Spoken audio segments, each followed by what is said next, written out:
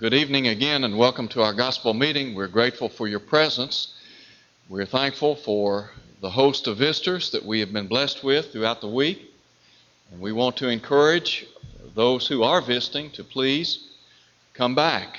We would invite you back tomorrow night and then again on Sunday morning for Bible study at 9 a.m. and 10 a.m. We have been very blessed to have the Memphis School of Preaching students with us this week. They have been literally pounding the pavement every day, and they have had the opportunity to speak to hundreds of individuals in this community. And there have been Bible correspondence courses that have been set up, as well as personal Bible studies. Individuals have expressed an interest in studying one-on-one the Bible, and so for that, we are extremely grateful. We do appreciate Brother Baxter leading our singing tonight. I remember many years ago, Tom Holland making the statement that good singing will ultimately lead to good preaching, and bad singing can kill even good preaching. Well, we've been blessed to have good singing all week, and we've had good preaching. And Brother Mosier asked me just a moment ago, or he made the statement to me, it must be hard coming up with something to say 4 days in a row about him. I said, listen, not a problem. All I've done is simply read what he has written. And so, it's not been a problem. But we are extremely grateful to have Brother Mosier with us. Many of you, no doubt, like me, have appreciated the lessons that we have heard. And I do appreciate him and his wife, Dorothy, their fervency for the kingdom, the great love that they have for the Lord, and their desire to preach and teach to those who are lost and dying in this world. And they have made a difference, not just in this community, but in the lives of many, many people. And I am convinced that there will be people in heaven because of their efforts. And so for that, we are extremely grateful. We do appreciate his willingness to be here tonight to speak on the home. And so at this time, I will now turn our service over to Brother Keith Mosier. In the last census, it came to light that there are more people living together now without benefit of a legal marriage than are married. 51% of the people living together in this country are not married. We also know that 27% of our children are being reared by one parent. Divorce of all new couples is at the 50% rate. Teenagers, and I want you to keep this one in mind, divorce at the rate of 89%. The home in this country has fallen completely apart. And whether we realize it or not, it is the home that is the backbone of our community, our nation, and the world. If we don't have good homes, we can't have a good nation. I've often wondered if this generation were faced with what Joe's generation was faced in World War II, if they could even win the battle. We have so many today who do not understand that there is an objective truth about the home. In fact, I don't believe they even give it a second thought. A couple came in my office one day and told me, we're going to try being married. Would you marry us? I said, no, sir. We're not going to try that. We're going to work at it. Let's go to Matthew the 19th chapter and listen to the Lord tonight as he instructs some people who came to him and said, is it lawful for a man to put away his wife for every cause? Matthew 19:3. Those Pharisees were echoing a school headed by a rabbi named Hillel. Rabbi Hillel taught that you could put away your wife for any reason, and he took that from Deuteronomy 24, which states if there be found any uncleanness in her, he could put her away. Jesus will teach us quite clearly that the uncleanness is fornication and only fornication. But it is the case that that's what caused this question. Now I want you to hear his answer. Look what he says. Have you not read? How important that is. If folks would read this scripture, they'd know how to have a home that God loves. Here's the manual. He tells us exactly how to do it. Have you not read? Look over at Matthew 22 for a moment. This time it's the Sadducees. I hope you know the difference between the Pharisees and the Sadducees. The Pharisees believed in the resurrection. The others didn't, so they were sad, you see. These are the left-wingers who came out of European dispersion. They are the priests of the day. These are the ones at a really high level, they thought, ecclesiastically. Pharisees, on other terms, were people who had been in Babylonian captivity and came back and set themselves apart. That's what Pharisee means, to protect the Word of God. But on this occasion, mentioned here in Matthew 22, the Sadducees come to him. Verse 23. On that day there came to him Sadducees, they that say there is no resurrection, and they asked him, saying, Master, Moses said, if a man die, having no children, his brother shall marry his wife. This is the Levirate law, and raise up seed unto his brother. Now there were with us, and the first married and died, having no seed, left his wife unto his brother. In like manner the second, the third, and the seventh. You know, had I been the fifth or sixth husband in that line, I would have started checking the cereal. Must have been ground glass in it. This woman killed off 7 husbands. They really think they have an argument. That's why I'm mocking it. They don't have an argument. It reminds me of the stories that people tell me. The first man said, the second man said, the third man said. And I could have gotten the same joke out of the first man, but we've got to spread out the joke. The Sadducees think by piling up all this information, they have an argument. They don't. I want you to hear what Jesus said to them. In the resurrection, therefore, whose wife shall she be of the seventh? See, they don't believe in the resurrection. So they think they have an argument that there is no resurrection. Otherwise, this woman's going to have 7 husbands over there. Jesus said, you made 2 mistakes. You do err not knowing the Scriptures, nor the power of God. For in the resurrection they neither marry nor are given in marriage, but are as the angels of God in heaven. Keep that in mind now. There's going to come a time in my existence, and yours too, when I cease to be a male. Sister, there's going to come a time in your existence when you cease to be a female. There's no gender over there.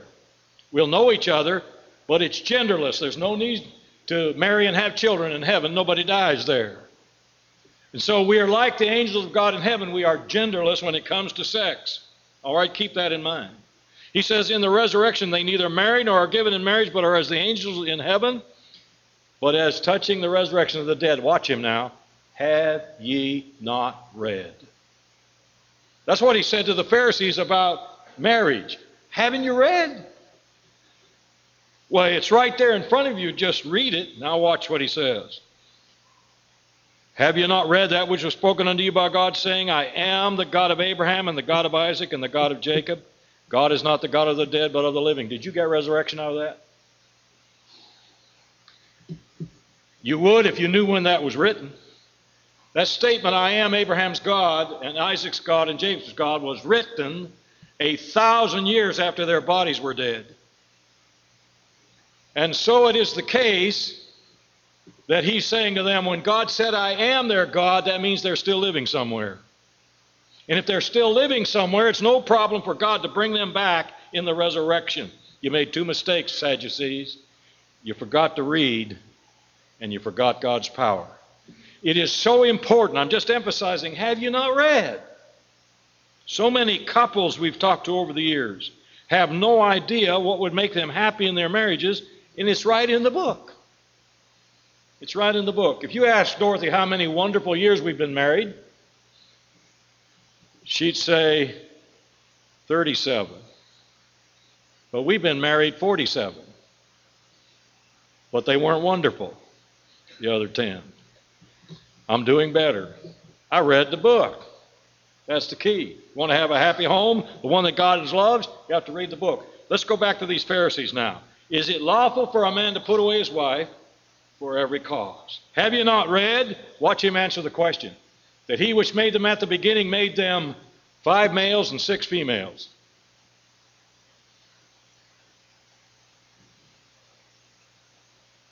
He made 1 male and one female, and that's the answer to his question.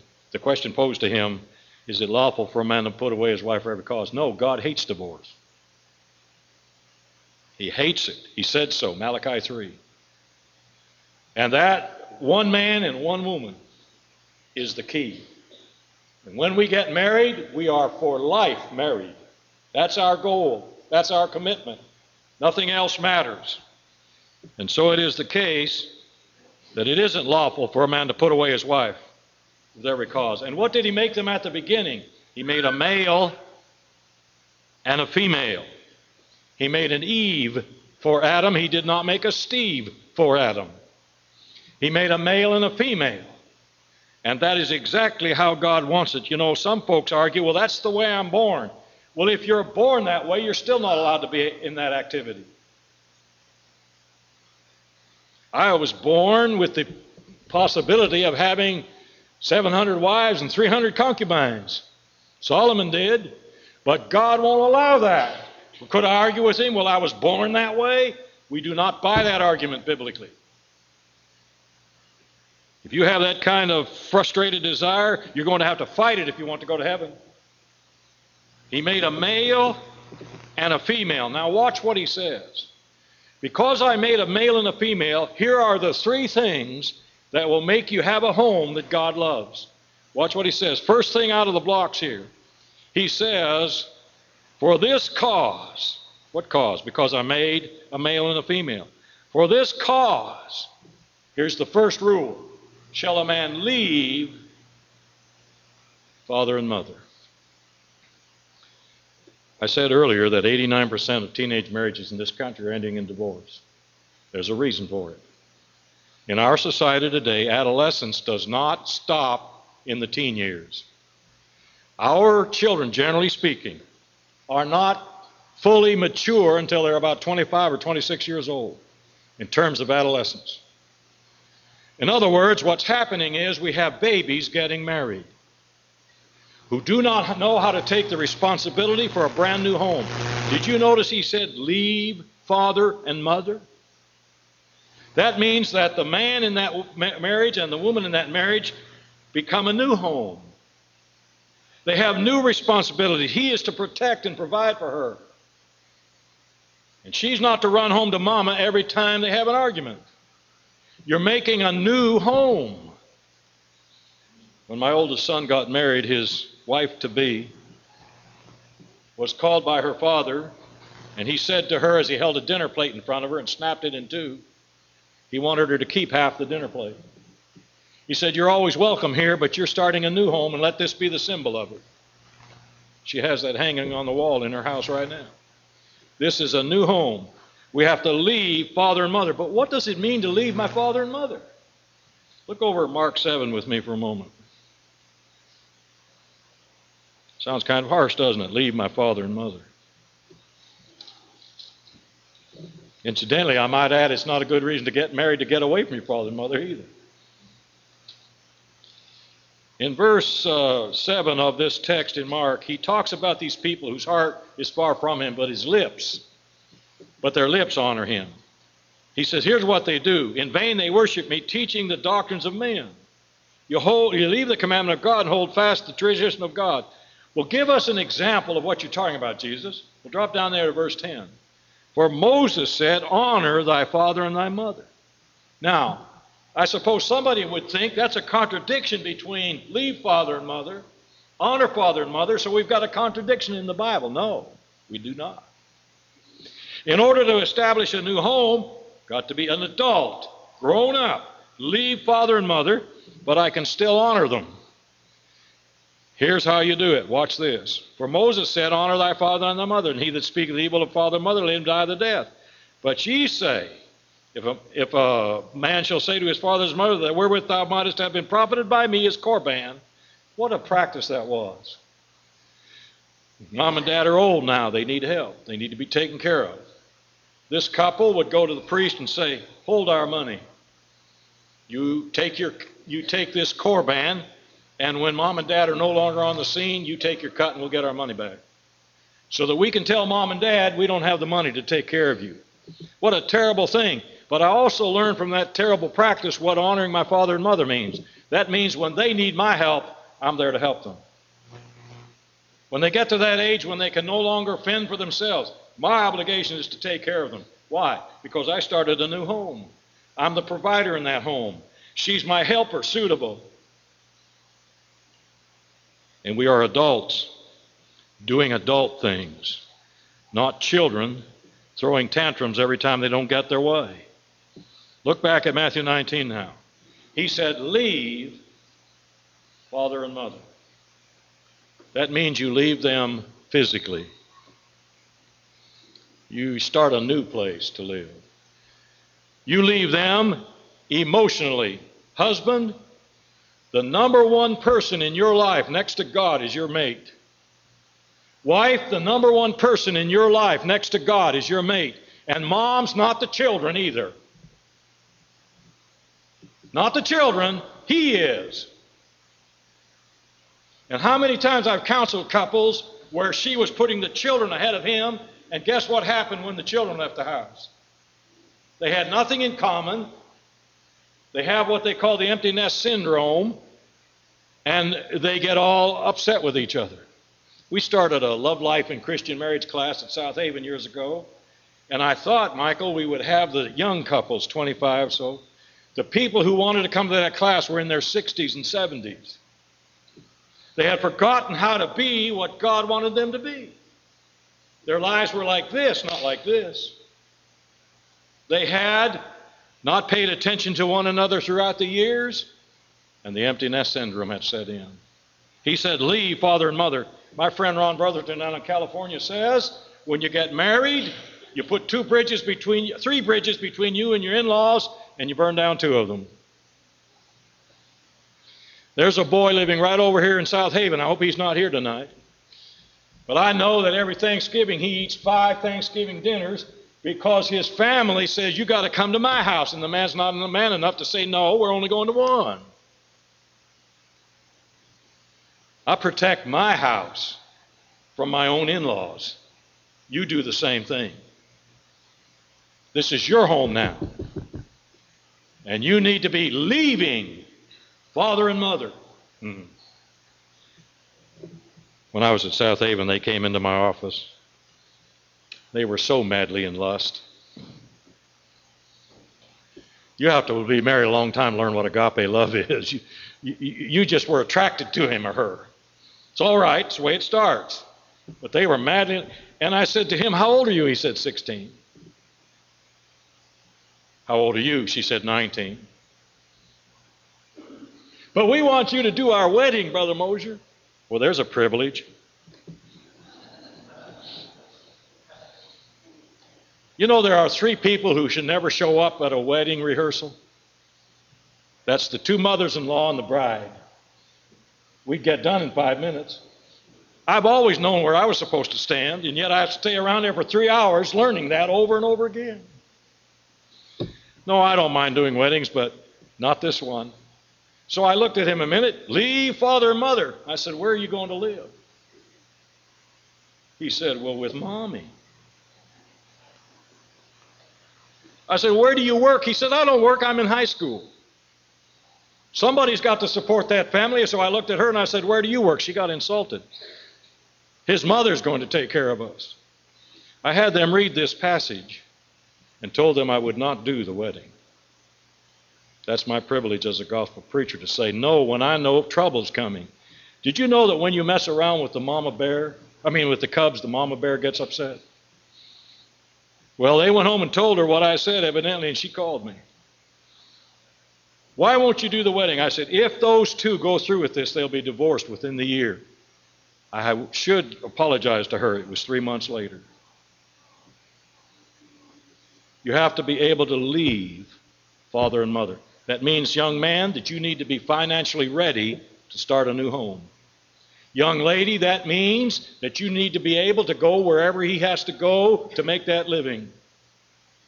Whither he goes, you go. What would you say is the number one reason more men don't come to the Memphis School of Preaching? Their wives won't leave mama at home. They want to stay there where they grew up. I understand the nest builder syndrome, but when you marry that man, sister, you're to be at his side. You're to be at his side. We need to be ready to leave father and mother. Did you notice the next thing in line? Now here's his second rule. He says, cleave to his wife. Let's run over to Ephesians 5 a minute. Mike, are you in a reading mood tonight? You want to get the mic? Do you need the mic? Start there in verse 21 and just read down through there a while. I'll stop you as you're reading. Submitting to one another in the fear of God. Wives, submit to your own husbands as the Lord. Is that still in the Bible? It says, wives, be in subjection to your own husband. Now notice what that said. In subjection to your own husbands. Only one woman in this audience is in subjection to me in the way Paul means it here. And that's Dorothy. This is not about woman's role in the church. This is about woman's role at home.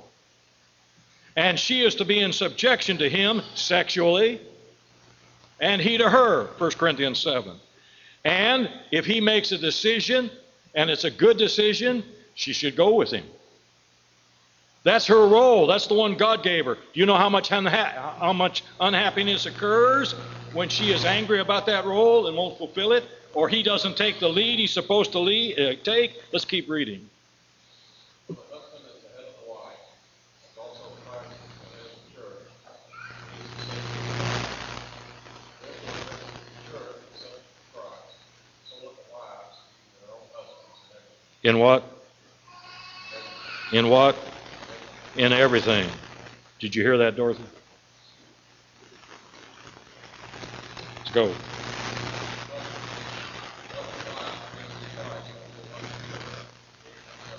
I don't know why you sisters get so upset about this idea of being in subjection. You know what it means in the original language? It means second in command. That's exactly what it means. Second in command. But if I want to go to Kmart and she wants to go to Walmart, I make the decision. We're going to Kmart. And that's all you've got to do, sister, is go to Kmart. Is that a big deal? That really bothers you somehow that I made this decision? Read verse 25 again. You think you've got it hard. Listen to what he says to us husbands.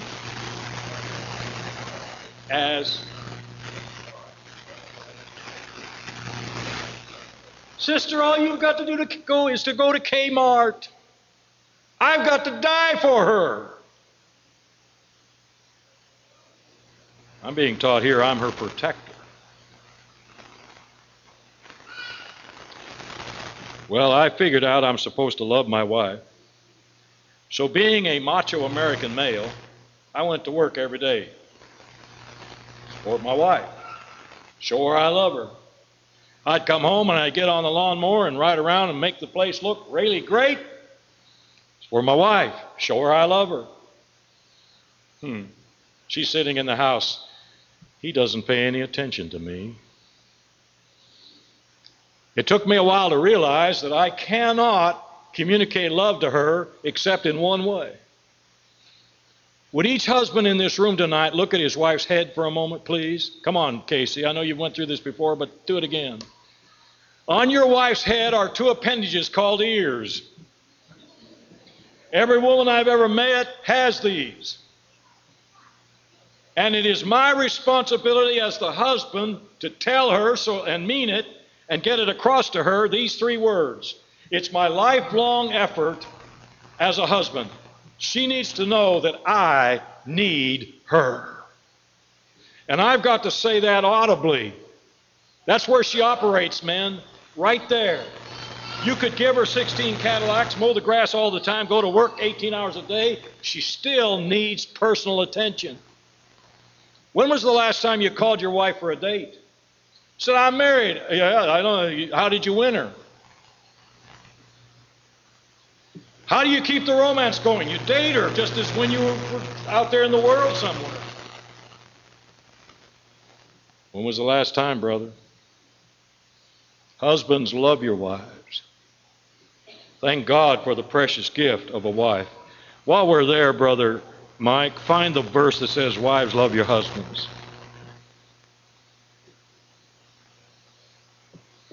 No, in this passage. I'm going to run over to Titus 2 on me.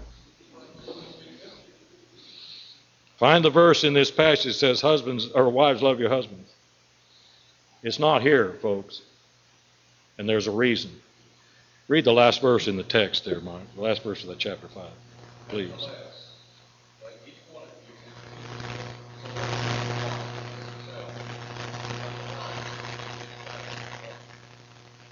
I came out from preaching one Sunday morning and got in the car, and Dorothy said, where in the world did you get that sermon? I cried all the way home. Because she did the very thing that this verse says not to do. Would each wife here tonight look at her husband for a moment? See if he's got shoulder blades. Does he? Because it's your job, sister, to make him feel that he's the best at whatever he does. That's how men operate. They think of themselves in terms of their work. And when I step on that or denigrate it in any way or talk about it in a bad way, I'm stepping on his manhood. So reach your hand over there and pat him on the shoulders. Go ahead. It won't hurt. Come on, get between the shoulder blades. You're clear over here on the right shoulder.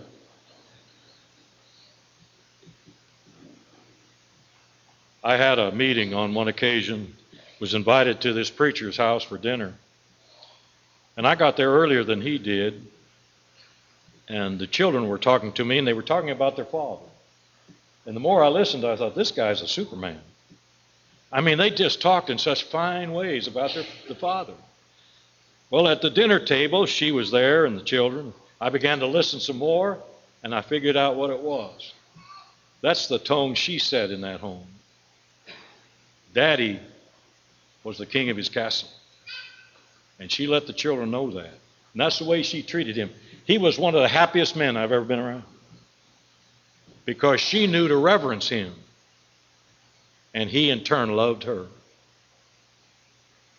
We have to leave father and mother and cleave unto our wives. You know how different we are. We're so different. How many of you men have ever been behind a woman at a stop sign and there's a car coming in the next county and she waits on it? Did you beep your horn? Won't do any good. What we don't understand about these wonderful creatures that God created is their depth perception is different from ours.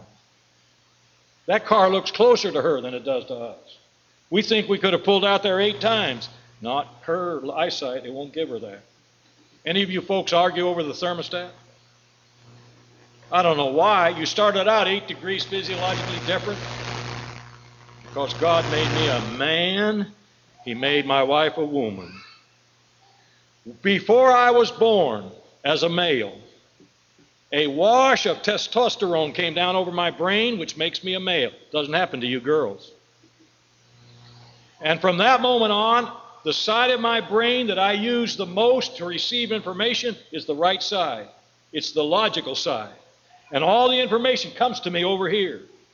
When a woman receives information, same information, it flows both ways. And the emotional side leads the logical side. And every argument I've tried to settle between a husband and wife has to do with he didn't hear what she was really saying, and she had no idea what he was doing.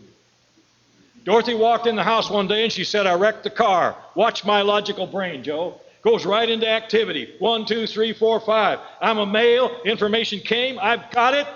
And so I said, did you total the car? No. Have we got insurance? Yes. Was the other person hurt? No. Can we get the car fixed? Yes. I'm settled. I go back and sit down in the chair. She goes to get a frying pan to kill me.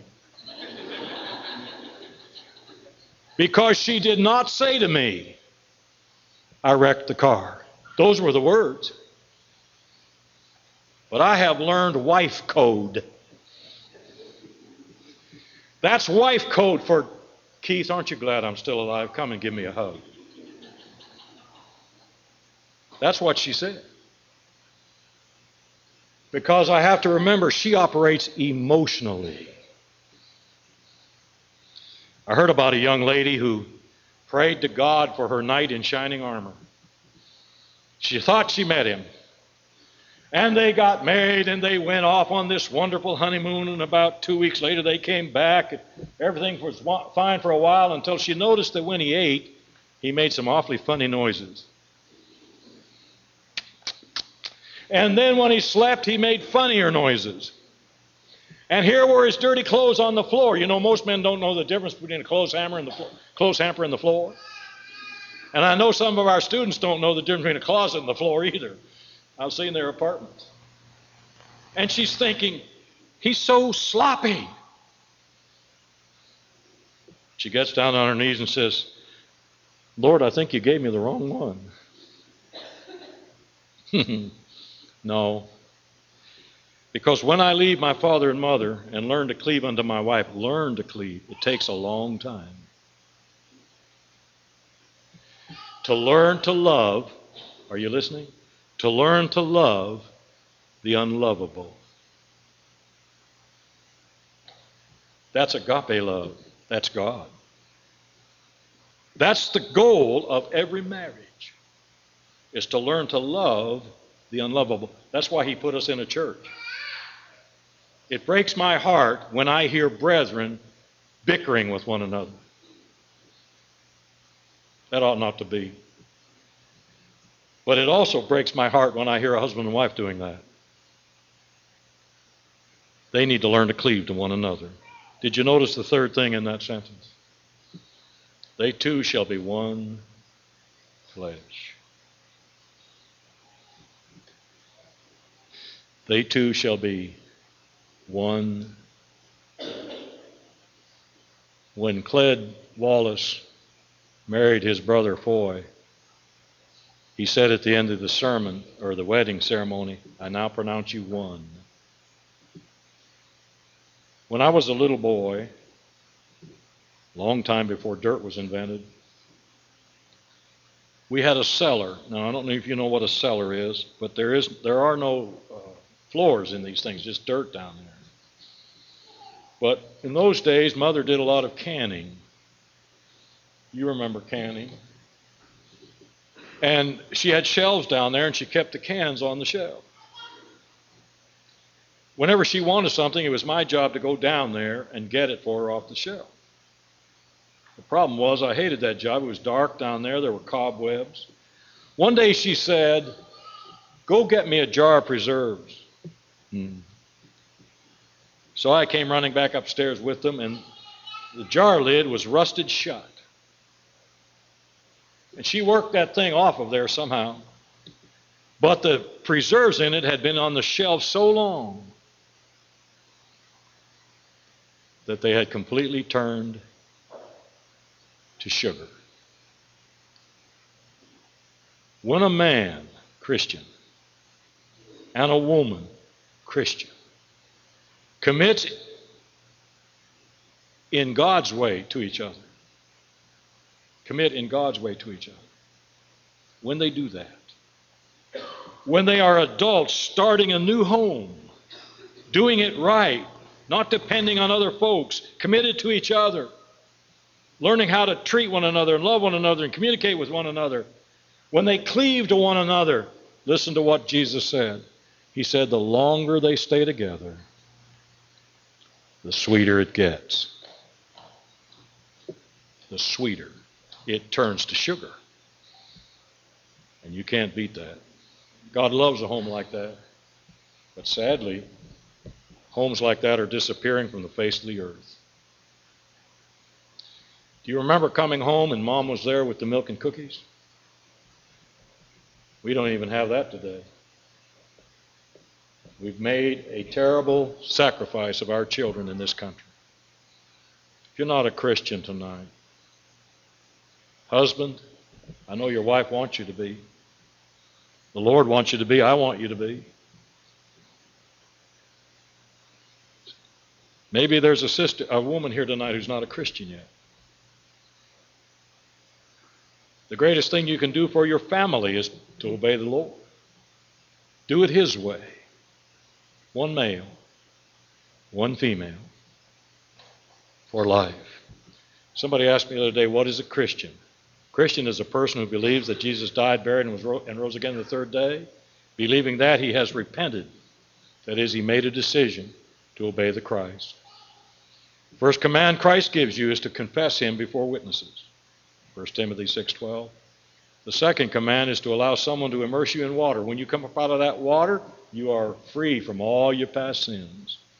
There may be somebody here tonight, things haven't been going right at home. You need some help. You need some prayer. You need some rethinking. If you have a need, we'd be glad to help you while we stand.